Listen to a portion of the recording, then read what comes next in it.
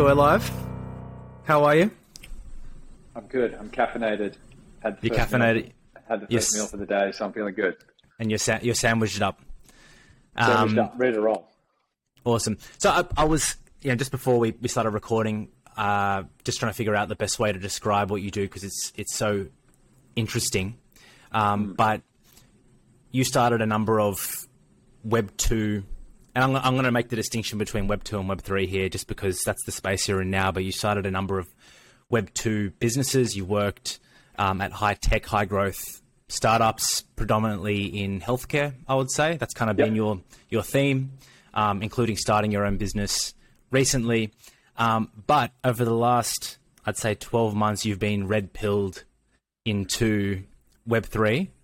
As have a lot of people. Some people are still trying to figure it out. I'm still trying to figure it out. But I was introduced to crypto in 2017 when in San Francisco, and I made an investment in a company called Binance.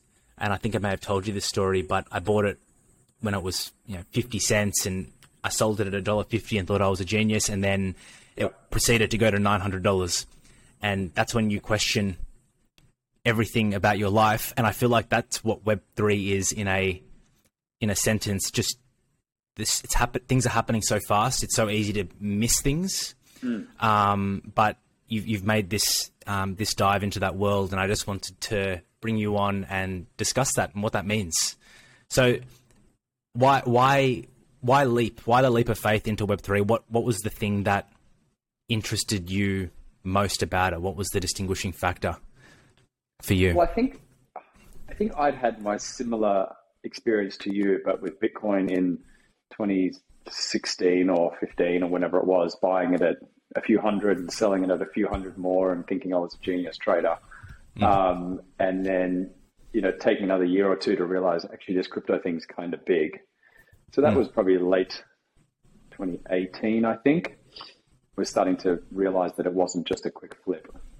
Having spent my time doing product in, the SaaS or marketplace Web2 businesses, I thought that was my career. I also thought health tech was my career, given that I'd developed a bunch of domain experience.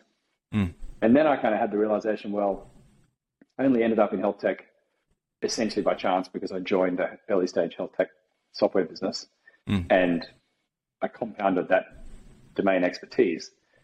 And so when I realized that I was only in health tech essentially by chance and that I didn't choose it, I started to listen a bit more to where my attention was running. And my attention for the past couple of years had been increasingly, initially Bitcoin and then into Ethereum and then into the Web3 ecosystem that majority Ethereum enables. And I couldn't ignore that anymore. And so that was the switch that I made in last year, 2021, was saying to my now wife, hey, I think I'm going to move into Web3, make this like all of my time. I think it'll take, 6 to 12 months. And then I think it took about 6 weeks. I feel like I find like people who come across Web3 very quickly make a decision about what it means to them. And I've seen a lot of people on Twitter, especially, and that seems to have become the hub for all of this activity. Just a lot of people just jumping straight into it. The company that you work for now or work with now, building the product, is called IndexCoop. Yep. Can you just describe what that is, what the business is, but then also how it's structured, because that's a really interesting piece to this Web3 puzzle. These decentralized autonomous organizations, these DAOs. But first, just give me the background on IndexCoop, why it interested you, and why you thought that was an interesting opportunity, and then we'll talk. IndexCoop is there to make crypto investing simple and accessible. Now, the large majority of money invested by individuals in the traditional finance world goes into ETFs or index funds. So this might be the S&P 500, the ASX 200, or a thematic index for green tech or for some kind of diversified fund. That hasn't really happened in crypto yet. Crypto is all about individual tokens. I think this token's going to go up, or this token's going to do well or not. And so what IndexCoop does is IndexCoop produces index products that are native to crypto. So first big product that we launched was DPI, which is the DeFi Pulse Index, and that's a representation of DeFi. So that has a collection of a whole range of the top protocols, the top tokens in DeFi. And we've since gone on to launch a range of other products. So really what Index does is produces indexes or trading products that people can buy, and they get exposure to a theme or a basket of tokens instead of having to do that themselves. And in terms of deciding the constituents of those funds, is that something that you guys do in-house and have a team for, or is it that is there a particular methodology that you guys undertake to fill in the constituents of those particular funds? So it's both. Historically, we've worked with third parties who have good understanding of sectors or types of products. We've worked with DeFi Pulse as an example, who are a leading information portal for the DeFi ecosystem. And we've also started to propose some of our own products internally. So it's going to look like both third parties as well as internally proposed products. And IndexCoop is the product engine that brings those ideas and those methodologies to life, launches them, and maintains them. I think we're up to 6 or so products now. And how is the business structured? Is it structured in the way a Web2 business would be structured, or is there an innovation that you guys have worked on in that space so that it's more aligned with the Web3 mantra? It is very Web3 native. It's IndexCoop is a DAO, or a decentralized autonomous organization. The name is probably a bit exorbitant in some ways, a bit elaborate. I think really what it means is it's an internet native organization.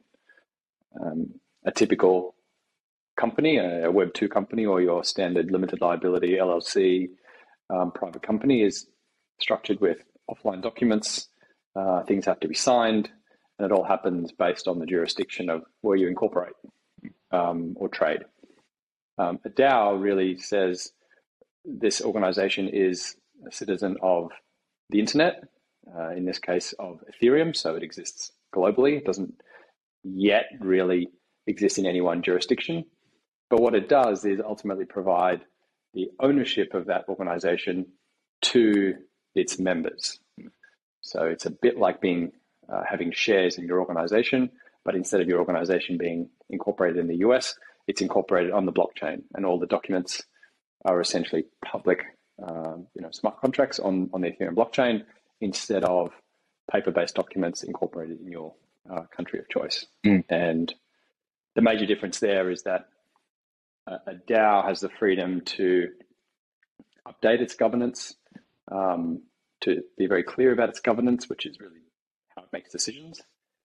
And the token holders have a very large role to play in all the important decisions. So in a DAO, typically any major decision goes to vote, and the token holders are the ones who vote on those decisions. And that is how what constitutes decisions are determined. Yeah, what constitutes an important decision or a large decision, and how do you distinguish that from sort of day-to-day activities, product-related activities that making changes to the website versus something that may impact the way that you guys deliver a fund to your end audience?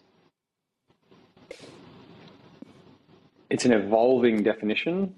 I'd say the more mature DAOs, which Index is close to, I wouldn't say we're in the leading level of sophistication yet, but ultimately decisions that significantly impact large amounts of finances, decision-making rights, accountability, the kinds of things that would sit with either a board or a senior executive team. Those are the kinds of decisions that ideally go to token holders.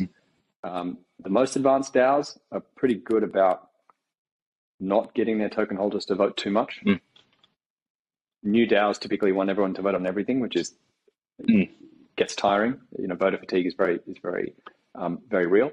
So the ideal answer is token holders vote in the executives, essentially, that they want to run the DAO, and keep them accountable, by voting them out if they don't behave well. But most of the day-to-day ops of changing websites, deciding on products, the executive function is free to operate with the trust that the token holders have given them. And so, it's a bit like a board it's a bit like a board, a representative board of directors, which is, the token holders electing an executive team and then really letting the executive team do their thing. It's almost like a board of accountability. That's actually a great way to put it. Yeah. So the more advanced DAOs have kind of epochs or kind of terms, either that's a couple of months, and each couple of months, a certain number of candidates would go up, the token holders vote, and they're really entrusting those people who have performed well and continue to perform well with the operation of the protocol or the organization. My first interaction with the DAO was through, so I bought, and you have as well, I believe, these ENS domain names, Yes. .eth domain through ENS, Yeah. Ethereum name service. And I bought it, and then they said, there's this airdrop, these governance tokens. And I was like, what are these governance tokens? Like, what do they do? So I claimed them. And that was my first introduction to what a DAO was, because it was basically, they would propose some new piece of governance or some resolution. I don't know if that's the right terminology for it. And then I would vote. Yep. I would vote on that. Or I could delegate my rights to someone else who probably had a better understanding or was closer to the interior function of that business. Do you think that DAOs will become mainstream? What does it look like, firstly, for DAOs to become mainstream? And how long do you think that's going to take? Because it is slightly convoluted. The concept of a company is well understood. There's shares. You legally own part of that business. You're a director on the board. Great. With a DAO, it's a little bit more abstracted. And so people might find that from a legal standpoint, how does me owning these tokens give me sort of a legal ownership of, or legal governance rights of, this particular organization? So what does it look like when DAOs go mainstream? Or what do you think that looks like? So I think there's probably two ways I think about it. The first is that DAOs are really an iteration of the limited liability company that we've had for 200 and something years. And so it's really it's a bit of an experiment. It's very early in its age. It's only about 2.5, 3 years old. The DAO concept is very new. So I think it's an exciting development where, as humanity, we've said, okay, well, we've had this limited liability mechanism. Now let's propose something new, and it's internet native, and it tends to skew influence and power towards the individual. So I don't think there's any unwinding of the DAO. Like, the DAO as a concept's not going anywhere. It's here as an experiment, and it's really, where is it going to be best suited, I think, is the answer. I think the second part is that, just like when the internet came around, traditional media didn't go anywhere. It was impacted, but it was almost another dimension. And so I don't think DAOs spell the end, or don't claim to spell the end of the limited liability company. It's more that now we have another mechanism or another dimension for a different type of organization or a different type of engagement. So I kind of think about it like that. The DAO is a new experiment that's now looking for DAO market fit, or business structure, opportunity fit. And we're seeing those kind of wild roller coaster of experimentation, successes and failures in real time. Constitution DAO, where they tried to buy an original copy of the Constitution, which it failed. But we'll continue to see these experiments play out, and I think DAOs will find their niche of where they work. So that's kind of on the DAO as a iteration of a limited liability company as a mechanism. And then the other bit is, well, the regulatory framework doesn't really exist yet to recognize it. So in almost no corporations act around the world do you have recognition of a DAO yet? We're starting to see that Australian governments saying they're going to do something. Wyoming and the US have started to do something. But really, as a government, naturally you want to recognize it and you want to tax it. And as you see these large amounts of wealth being generated, naturally it's, you kind of deny, and then when it's there, you say, okay, we're going to do this. I'm going to recognize you so I can immediately start taxing you. I think that's a wildly interesting space. If there's any accountants out there, they should join Web3, and accountants and lawyers can help kind of DAOs connect to the traditional finance and legal system. And that's how I see it. I see a DAO as this,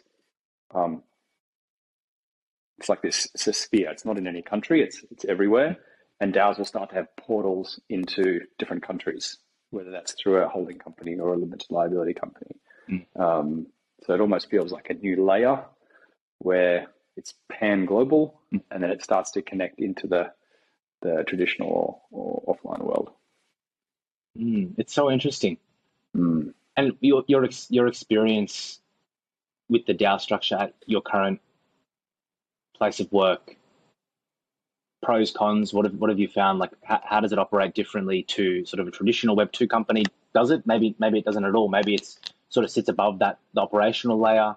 But what have you found to be the sort of pros and cons of working inside a DAO?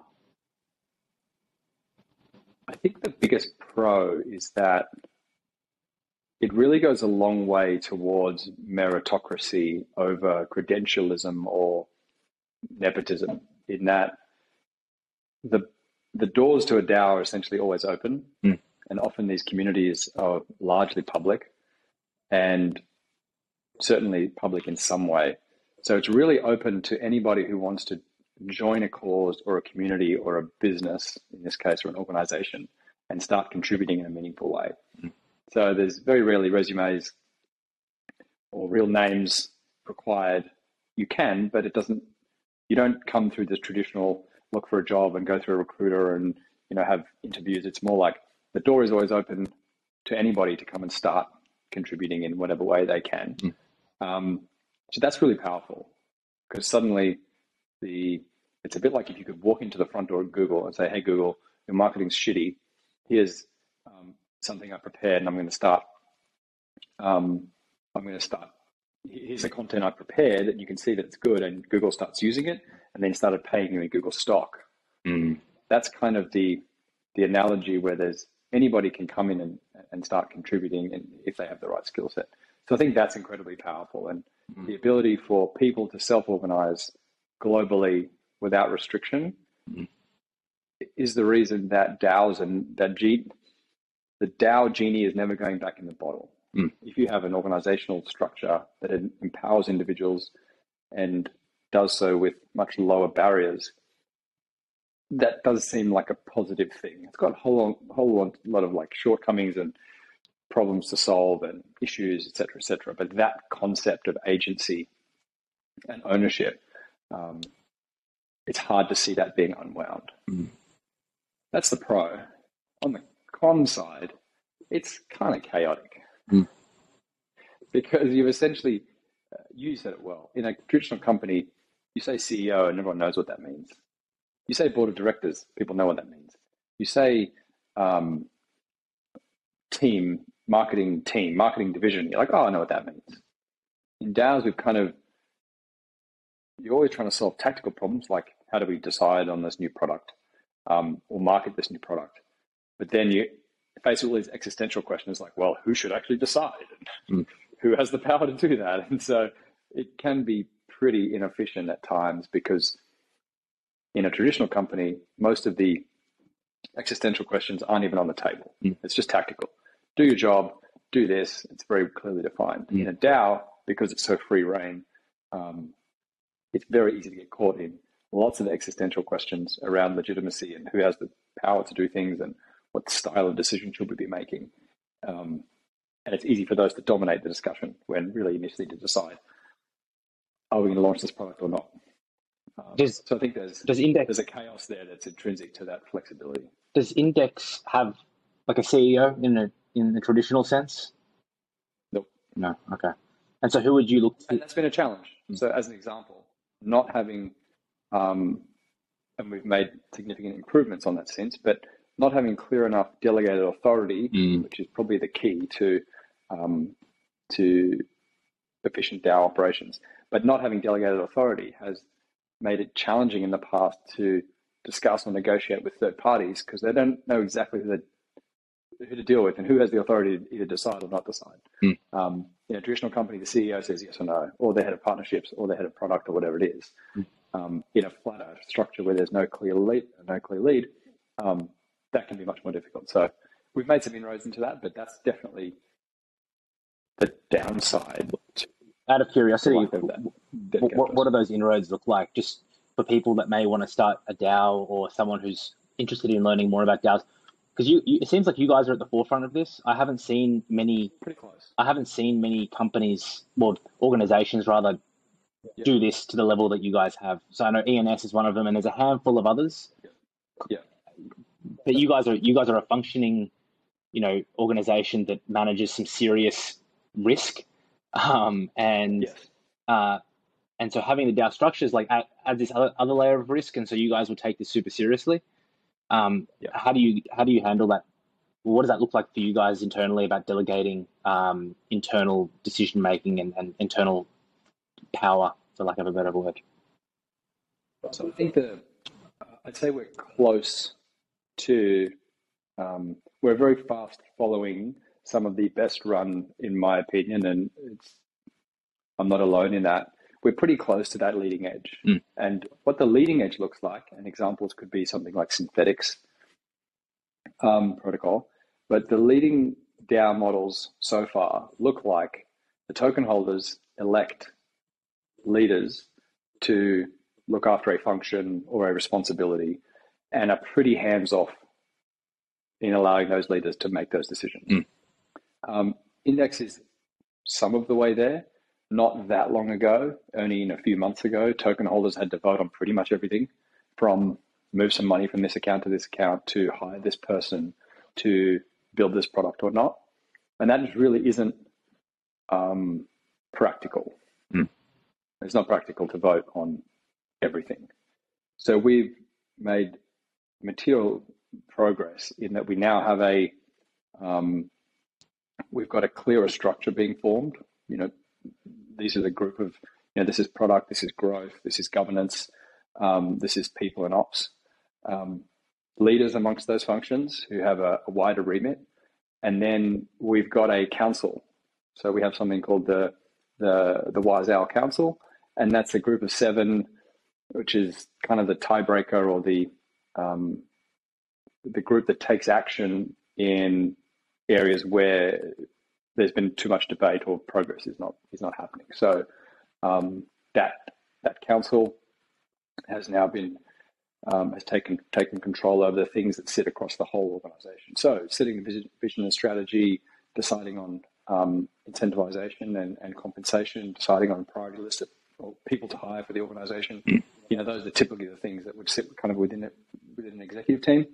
And that group of 7 is on a 3-monthly rolling term, and so each 3 months it's expected that the token holders vote. Active members of the community who hold tokens get to vote on who is that representative council. So where does that? Yeah. And I'm just thinking from an entrepreneurial product standpoint. Is there a piece of software that you guys use that allows you to manage voting, governance, tracking of this sort of stuff, setting up the DAO? Is this sort of done, custom? Does it even require software? How does that work at an operational standpoint? Fortunately, there is a number of organizations who are mostly DAOs themselves, but building what's called DAO tooling. So that's tooling or software products to do voting, to set up DAOs in itself, to manage cost and operations, to manage rewards. There's a whole new SaaS segment, if you would, of providing software tools for DAOs to run more efficiently. So what's an example of one of those businesses? So a good example might be snapshot.org, which is probably by far the most used platform for voting on proposals. Parcel HQ, which is good. We use it to pay everybody. Yep. And DAO House is probably one of the most common for setting up your DAO kind of top to bottom in one platform. From my standpoint, 2017 really mainstream crypto, Bitcoin, Ethereum mostly, and then altcoins as well came into the picture. 2018, 19, things are a bit quieter. People were sort of building, but then obviously last year NFTs became really, really popular, and that became an on-ramp for just like general populace to come on board and experience crypto from a non-technical perspective, just sort of buying a piece of artwork. But my prediction on DAOs is that and the reason why I'm asking you these questions about tooling and stuff is just because I think next year and the year after that will be, the introduction to DAOs in a more mainstream sort of scenario. So I know with Index, it's probably a little bit more tight knit. I don't know who the actual I don't know. Can I own governance tokens in Index, or is it kind of limited to? No, you can. So even though the Index token is part of what DAO members get compensated in, Index is also available freely on the market. So anybody can go and buy Index on the market and participate in governance. We also recently did a cap raise that included people like 1KX and Sequoia. Okay. So, individuals can buy the token and investors can buy the token. And so apart from some lockups, they're essentially buying the same thing. So venture capitalists, you're saying to them, we're raising capital, go buy Index on the market, just like everyone else, aside from the fact that there's lockup periods as part of that? Yeah, typically there is. I think those deals get done on a case-by-case basis, but often there is some discount or some fixed pricing, particularly if there's low liquidity on the market. Generally, investors want to know the price they'll be buying at. But there's nothing stopping them buying more. So, Sequoia, if you're listening, the price is down since you last bought, so buy more. Feel free to top up those bags. This is super interesting. This is it kind of impacts the way VCs are going to do their work, because VCs traditionally want to build up sort of positions in companies because it's kind of zero sum. You can only have certain. Well, I suppose it's zero sum as well in the case of Index if there's like a limited circulating supply and they're kind of trying to buy up the supply. I mean, how do you from a I know you're not a VC, but from a VC perspective, like what are they buying when they're buying the token? They're buying one governance, two they're anticipating that the token will go up. Yep. Is that really the incentive structure here? I think so. I mean, I think there's probably two interesting differences. The one is that that VC can have a very active vote in governance proposals. So those major proposals that go up for the major VCs, they're a key player and they can swing the votes. So they can often take quite an active role in DAO governance because they literally have a big chunk of tokens that they can either choose. They don't have to vote, but if they do vote, they can certainly heavily influence the vote. I think the other thing is just like DAOs opened up a new dimension or paradigm or type of organization for individuals like you and me to go and participate in. It's a total new beast for VCs. I know Web2 VCs who I've sat with and spoke to at length about Web3, and they're kind of scratching their head going, well, how do I do this? Like all the models for doing DD and valuation and a whole bunch of other things are kind of not invalid, but there's entirely new dimensions of how do I understand how good the community is and how interesting this business model is. And it's a bit of a head scratcher for Web2 VCs.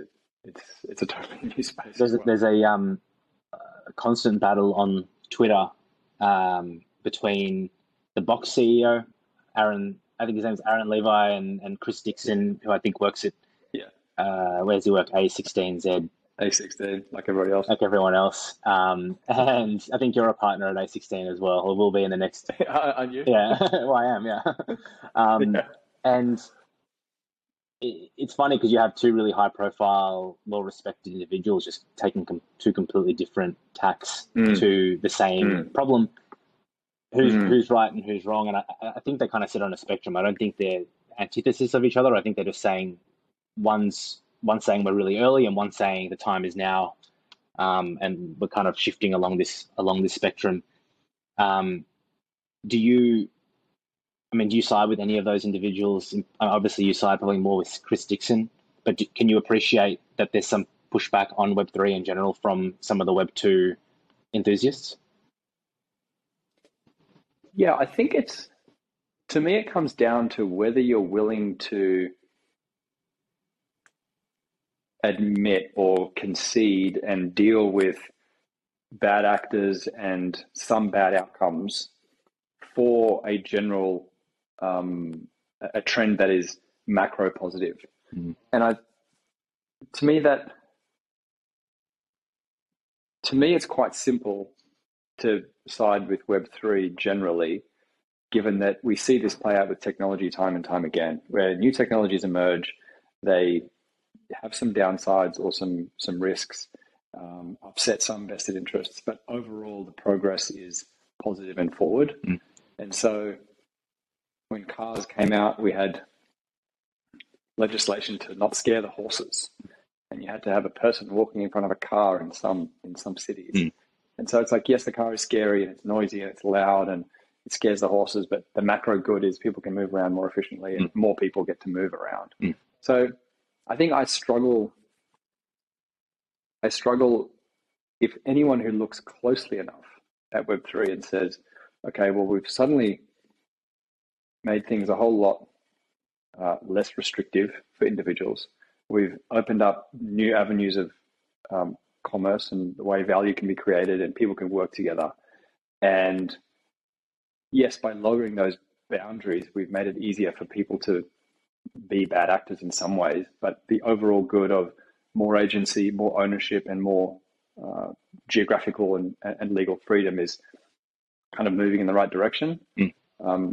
That to me on balance is like, okay, well, we'll take all of that and we'll progressively deal with bad actors. And we'll build in the guardrails to protect people like you and me from making these sorts of investments. One of the big arguments, which I kind of agree with currently, in the current state of things, is that communities, so if you think about airdrops, if you think about tokens, NFTs, is kind of like communities, but they're saying that they're building these really vibrant communities, and they are to some degree quite vibrant. But one of the arguments that I've seen is that they're kind of driven by financial reward first. And, people obviously want to make a dollar, especially when they're making investments of the, in $1,000+ especially when they're buying like a JPEG or something. So they become very protective of that. And so the argument is that like they're coming for financial reward and then kind of looking for the product afterwards. And in the world of startups where product market fit is like the holy grail, some Web3 companies, not all, are they conflating a vibrant community with product market fit? What's your view on that? I think I kind of agree with that general premise, but I think it will transition over time. But as it stands, I think people are pretty. The incentives may be slightly skewed from where we want them to be. So I think you're right. There's definitely organizations and individuals who range from a pure scam through to way overplaying the role of incentives. But I think two things are interesting to think about. Number one, pre-product market fit startups in the Web2 world don't really have the option, generally speaking. They don't quite have the same tools at their disposal that some Web3 organizations do. So in some ways, Web2 organizations have less choice. They kind of have to find that product market fit first because they don't quite have the same range of tools that Web3 organizations have. The second thing is the organizations that try and force it with incentives without a product, it doesn't last. So the market's pretty mercenary. And there was a great example recently. There was an airdrop called SOS in the last couple of days of last year, which was related to OpenSea. Anyone who traded on OpenSea, you could claim SOS. And I haven't looked at the token price, but I'm pretty sure it looks something like this, right? There was, you got a token and people were like, well, there's no value in me keeping this, so I'm just going to sell it on the market. Now, someone must have bought it for people to sell it, so I'm not sure why they bought it, but they did. Fast forward 2.5 weeks, and a competitor to OpenSea has launched called LooksRare, which did the same thing. Everyone gets a token if you trade it on OpenSea, which is a competitor. But there's rewards for keeping the token, there's rewards for staking the token on the platform, and there's rewards for trading on a platform, which is now a real competitor. And so I think you're right that the market is more open to people being maybe caught in those. But on a macro level, again, the market is still fairly efficient at the end of the day, or more mercenary than efficient. But if there's no product, it's going to be very difficult to maintain. You get found out pretty quickly. The Ponzinomics, as we call it, they need to be based. They need to work. Otherwise, the curves look like the SOS curve. To quickly just take a side route here, you mentioned LooksRare. Yesterday, I staked for the first time on LooksRare. Nice. I didn't quite understand what it was or how it works. I was on your website earlier, and I know that you guys do staking as well, but it seems like it's in sort of periods and blocks. Could you just give me the for dummies version of what staking is? I'm sure it differs between different organizations, but let's say it's $1,000 on LooksRare, and they're saying that I'm going to get some rewards consistently get rewards for committing that capital. Yeah. Can you just talk to me about what staking is, how that works, and just the for dummies kind of summary on that? Yeah. So I'll go back one step. The interesting example you asked before about Web2 companies, looking for product market fit, and Web3 companies maybe forcing it. OpenSea is operating as like a Web2 company. There's no token, there's no incentives. OpenSea is a marketplace, a bit like eBay, takes 2.5% of NFTs transacted on the platform. Come and buy it, come buy NFTs here or don't. And it's a good platform. It's done well. It's by far led the volume, and it's where a lot of the listings are. LooksRare is operating much more like a Web3 business. It says, okay, well, when you trade on our platform, the fees are lower, and most of the fees, if not all of them, go to the holders of the Looks token. And you can go and buy the Looks token, or if you trade on OpenSea, we'll give you some Looks tokens. So suddenly there's an incentive to start using this platform over OpenSea. And one of the ways that incentive is, as I mentioned, transactions, the fees from the LooksRare platform get distributed somewhat to the holders of the Looks token. But in order to get that reward, you need to take your Looks tokens, and instead of leaving them in your wallet where you might sell them at any time, you go and stake them or lock them up in the LooksRare platform. And while you do that, not only will you get some of the trading fees, but you'll also get additional Looks tokens. So it's a bit like if you bought Google shares and then you went and locked them up with Google, and Google gave you a proportional share of the revenue that Google earns and gives it to you, as well as giving you a few little more Google shares, so long as you have your Google shares locked up there. So there's this compounding incentive for you to A, not sell them, and B, show that you're not selling them by locking them up in that platform. So the longer you do that, the more rewards you accrue. So does stake just mean lock up in this instance, or are they using my? Pretty much. Are they using? It usually means no. They're not using it in any direct way. It's not like a bank. It's more it's a bit like a vote. It's proof that you're not going to sell them. Right.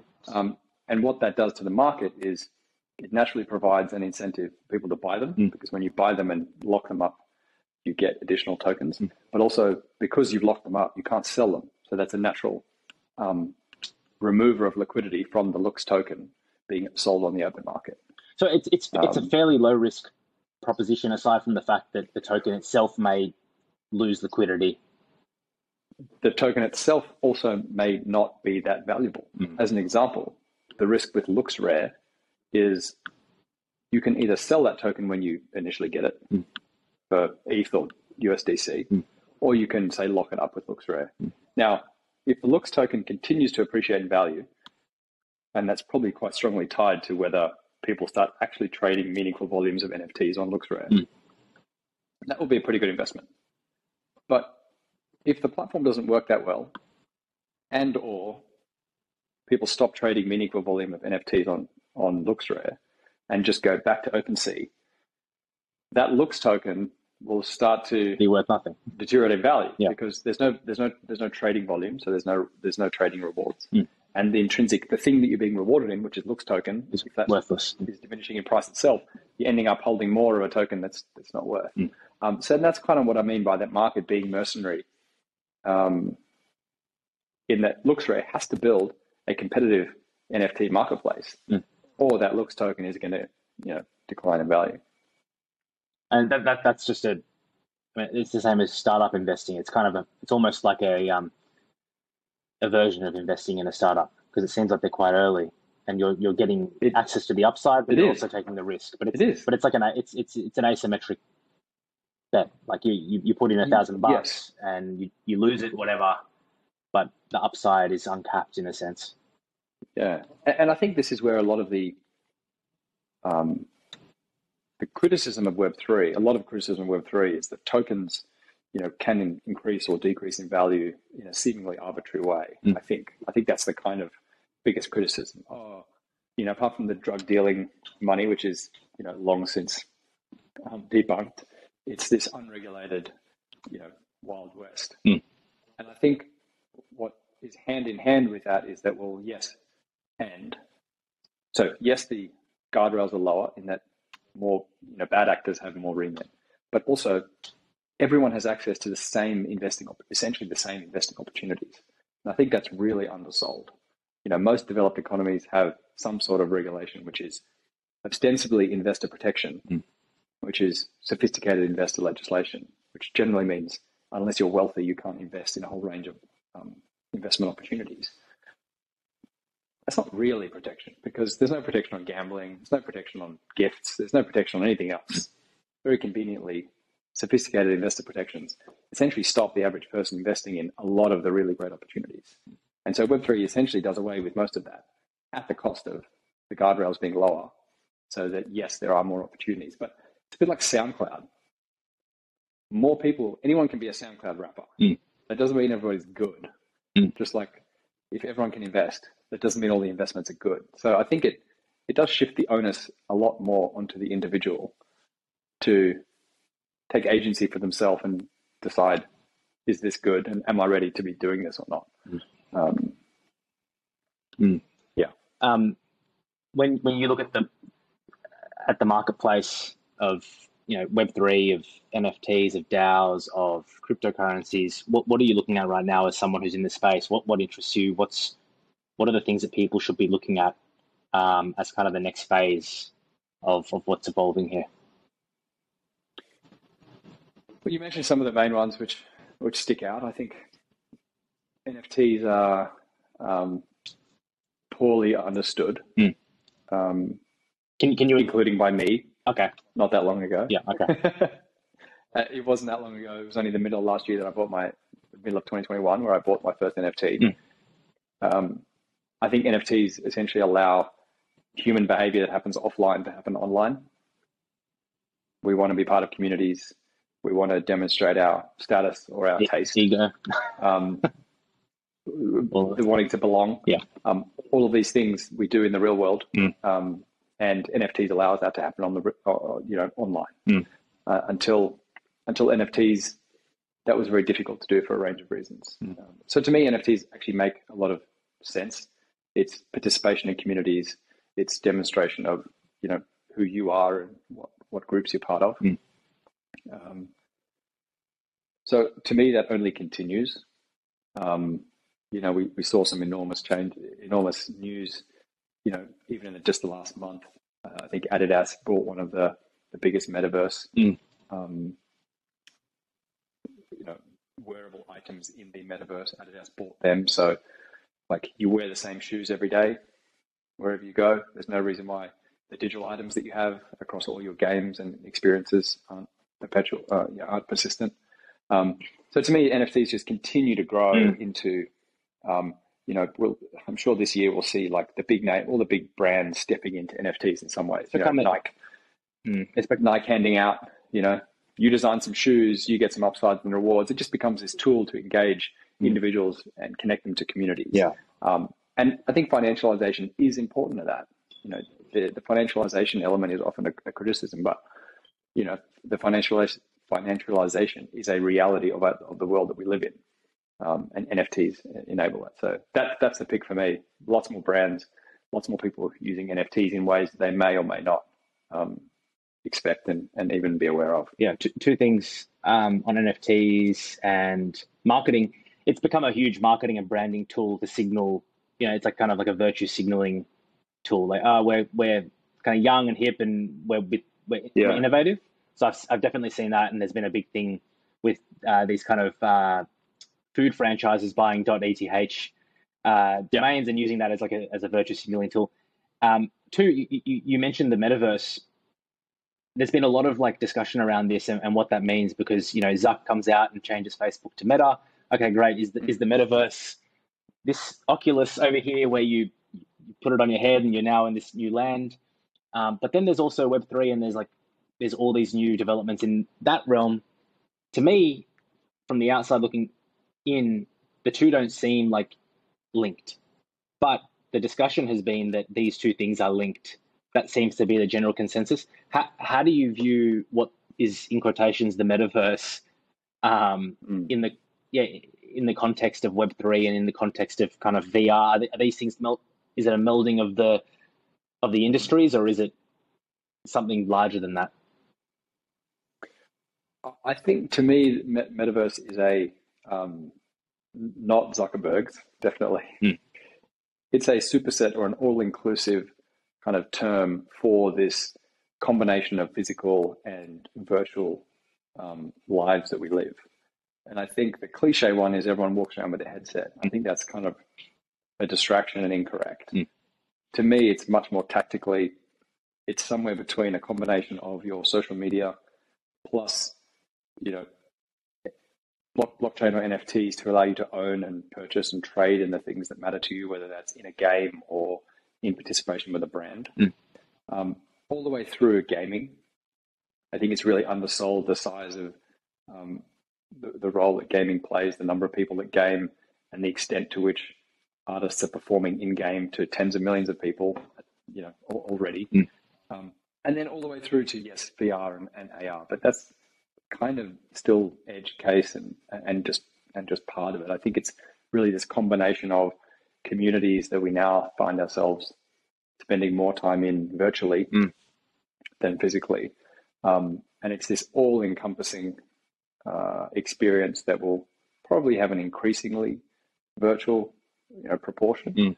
And I also think about it that we don't know what it will be yet. We have guesses. But it's like I remember selling smartphones early on, just pre-iPhone, at a phone shop. And all we could think about when selling the smartphone was we were going to check the weather and buy movie tickets on a smartphone. Like that's the only thing we could imagine you could do with a smartphone. And that was, not that long ago. We couldn't have imagined Uber and app developers and Snapchat and, an entire part of the economy that exists now. And so that's, I think, kind of the stage we're at with the metaverse. We're like, oh, it's goggles and it's this. We really don't know yet. We're kind of it's like as bad as it's going to be now. It's the stupidest version of what it's going to eventually become. But it's definitely, agency as an individual and the communities that you're part of. It's definitely ownership in how you monetize your skills or the things that you own, or the parts of communities that you transact with. And I think it's just more of the same of what we do offline. Mm. It might sound anticlimactic, but we want to spend time with people we enjoy. We want to belong to groups, and we want to feel valued and part of something bigger, I think. Yep, understood. No, I agree with all of that. And so back to your earlier point, it's kind of, you know, that this macro trend of ownership and governance, and it's going to move more in that direction. And however that eventuates, whether it's in a headset or it's online or whatever, like, doesn't really matter. It's just that we're moving in that direction, and that's a net positive for everyone. I think so. Yeah. It's hard to see how that is bad. Yeah. We'll move on from the crypto stuff now. And I had a couple of questions just for you personally, because I met you because I interviewed for a job and I didn't get the job, and then we became friends, which is a weird way to become mates with someone. But probably a better deal, actually, I reckon. Well, yeah, there you go. But I would come into the work, you know, the place of work that I didn't get hired to, and chat with you, and you give me a whole bunch of advice and stuff. And so that was really cool. And so I've always wanted to ask you this question, and I think it's fitting that I do it now, and it's so other people can get the benefit. But who do you view as successful, and why? Who do I view as successful? I think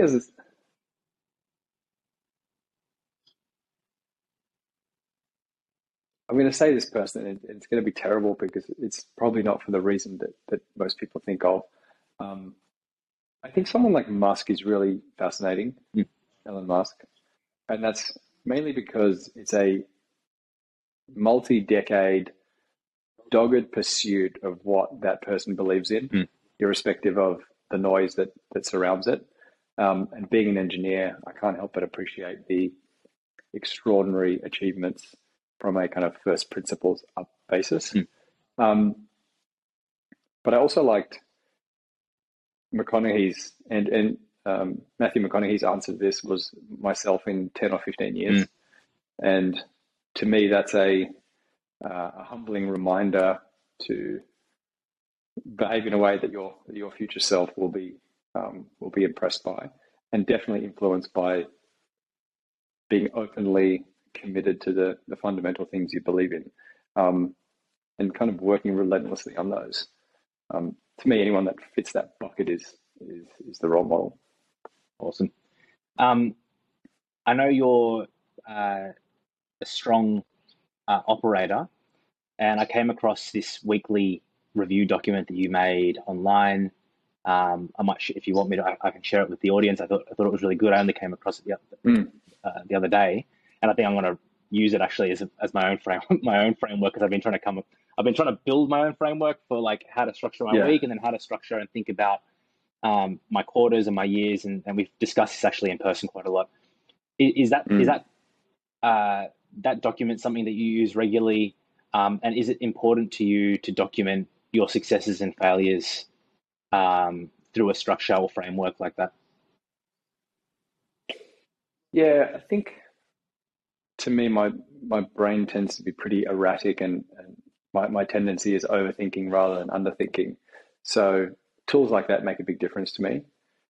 I probably personally struggled with that more recently than in the past due to traveling around a lot. I am a creature of habit, so I've been traveling through New Zealand and from Australia and back over the past a lot of 2021. So I found it more difficult to maintain that structure, but it's really clear to me that using tools like either the daily, the weekly, the quarterly planning has a pretty material impact on both my output and my sanity and my anxiety level. So the short answer is I've continued to use those tools at varying degrees. And even though I know they're great and they have a good impact, it still requires a lot of effort to me to continue to go back to them and continue to implement them.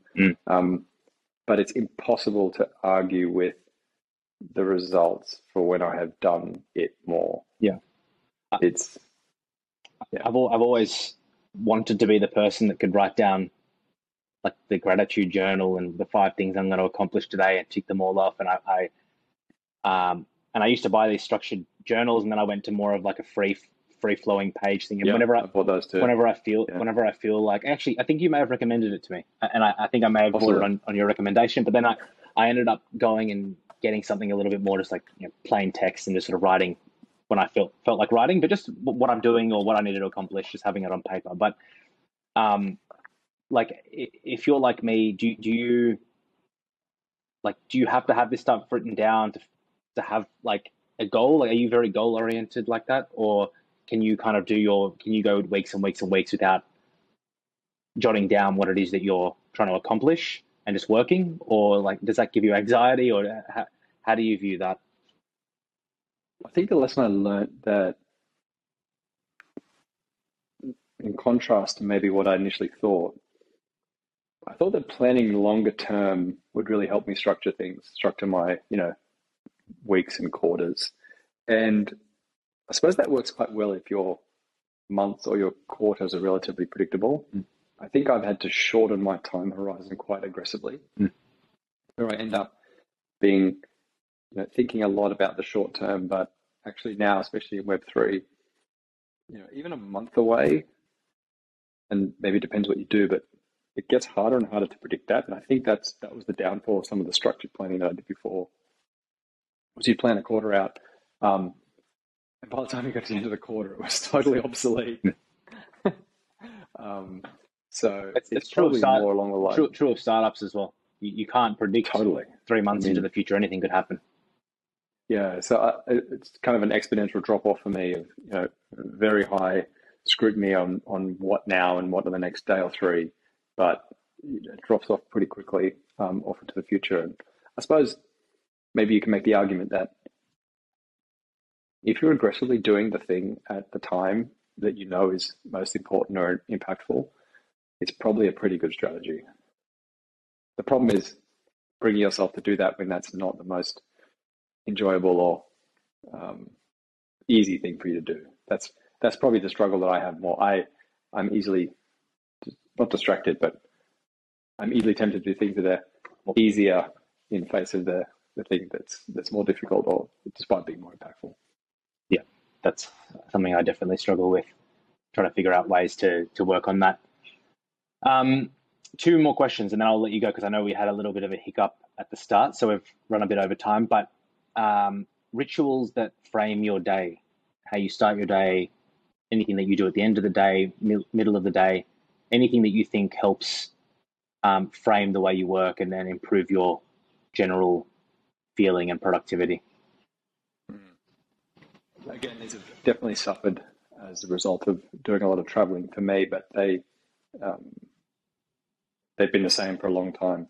The first is exercise, often first thing in the morning and generally earlier than later. To me, there's a very high correlation between my exercise and my well-being. I'm still not sure which way the causation flows, but the correlation is extremely high. So that's a simple one. When I'm performing, I also tend to get up earlier. So that's fairly early. I'm kind of forced to at the moment because I'm working on a US time zone, but that fits hand in hand. Early. It sounds. What's early? Like 6, 5? Yeah, 5-ish. And you're going to bed early as well, presumably. Yeah, so that's again kind of an on-flow of getting up early and either starting work early or exercising early, which naturally brings your bedtime earlier. There does seem to be something important about the early hours of the day. Sounds very cliche and hustle porny. At the moment, I don't really have a choice because I'm working on a US time zone. But managing the sleep and wake routine is certainly the second kind of impactful thing for me after exercise. And the third one is probably learning to wind down and turn off. Getting up early isn't hard. Going to bed early for me is hard. My brain's on. So being able to figure out that by 8 o'clock or 8:30, need to wind down, lights down, reading, candle, book, like really forcing my brain into wind down mode. Otherwise, I'm lying in bed till who knows what time. And so I find if it's exercise, waking up, and sleeping, that's really most of the impact for me. Everything else is kind of small. I agree with that. That's my ideal setup. And then I found Discord, and then I was in the Discords until you just can't, because it's 24 hours a day, and it's but yeah, I just resonate with the performance. When you're performing, waking up early does help. I'm not waking up early at the moment. Doesn't necessarily mean I'm not performing, but it just means that I could probably be in a better mindset for work. And the gym is definitely something that adds to releasing the stress of the day, or just being behind a computer all day. Everyone's different though. Like we definitely cannot say that early is better for everyone or late's better or whatever. Like I think it's people work on their own. It's totally important, and I do agree with you that maybe I have not been able to nail down yet while working in Web3. I think that's a widely held challenge for anyone who's working in Web3 is how to manage cortisol, sleep. Remote. That's definitely a remote. Another side of that. Remote working and work from home in general has put when you go into the office, as much as I'm ambivalent about going into the office, but going in, you got your routine. You have to be up at least by 6:30 to get to the office on time. You have to be in bed to get up early. So it puts you into this routine, although it does take the energy out of you. So benefit work from home, remote gives you the flexibility, but you have to have your own motivation and structure to abide by whatever works for you. And it's so easy to slip out of that when you've got Netflix and a TV and you're living with your partner, and you want to do fun things all the time and a whole bunch of stuff that's just and just refreshing every token price every 3 minutes to see how your personal wealth is impacted. Reviewing deals at A16, and there's a lot of deals coming. So a lot of deal flow. Hey, last question for you. It comes back to this productivity piece. Software products that you recommend people use, or things that you use on a day-to-day basis that make a material impact in the way that you work. It could be anything. It could be Zoom, it could be Gmail, whatever. But maybe there's something in there that you use that not many people know about, or that I know about, that could be helpful.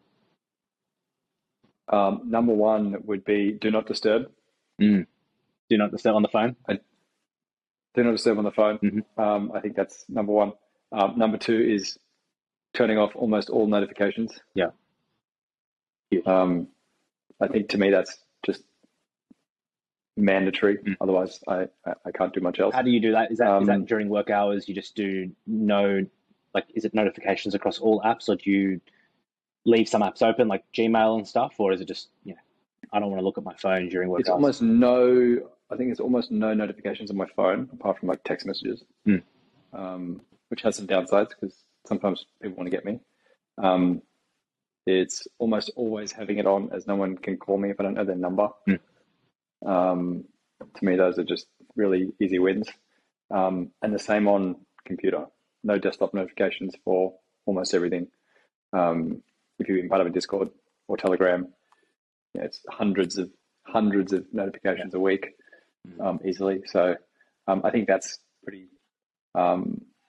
elementary. And the second one is, the follow-on from that is probably very well known, but cancelling lots of meetings. I think especially in a remote work situation, it's really easy to fall into the trap of let's have a meeting. Really unsexy, but every material period of time needs a justification, needs an agenda, needs an outcome, and being. And how do you say that kindly to someone who's organizing a lot of meetings without being rude? I usually pin it in the way that how can I be most effective as a participant? So what are we trying to achieve so that I can be best prepared, so that I can contribute? That usually spins it around pretty well. And the reality is most people just as a cultural thing. Most people sending meetings don't do that. And so it's very easy for that to be the norm. I think shifting to a norm of a justification and a plan and an outcome, it's hard to turn down when pinned in the perspective of, I want this to be most effective for everybody. I find that usually overcomes any of the opposition. If people are like stonewalling about just wanting to have a chat or needing to have a chat, maybe you're getting fired or something, or they're just useless for this. Like, I'll pass on the message. Okay, awesome. Okay, well, mate, we'll wrap up. But is there anything that you wanted to share? Is there any place that people should go? Any final words that you'd like to bestow upon my 6 guests, my 6 audience members? Anything from you? I'm glad we're friends. Thank you. To me, that was a great deal. Yeah. Very happy to be on and talking all things Web3 and being a human in this technological era. We can link my Twitter. I'm Cavalier.eth on the Twitter and other socials. And the third one would be that if anybody's interested or curious and open-minded about Web3, about NFTs, about decentralized finance, I don't claim to be a prophet or have any hot tips for investing, but I can certainly share a bit more about the journey, how it was for me. And I would encourage people to have an open mind, given it's to me very obvious that that's probably the smartest move you can make in your career, is understanding and becoming involved in Web3. And that can include being involved in a very small way. So hit me up on Twitter. I'm happy to help. Cavalier, Cavalier _ETH, Yep. Cavalier.eth. Yep. Alex, mate, I appreciate your time. Sorry about the little hiccups earlier. Try to edit that part out. No worries at all. Thanks for having me. We'll catch up soon, mate. Cheers. Bye.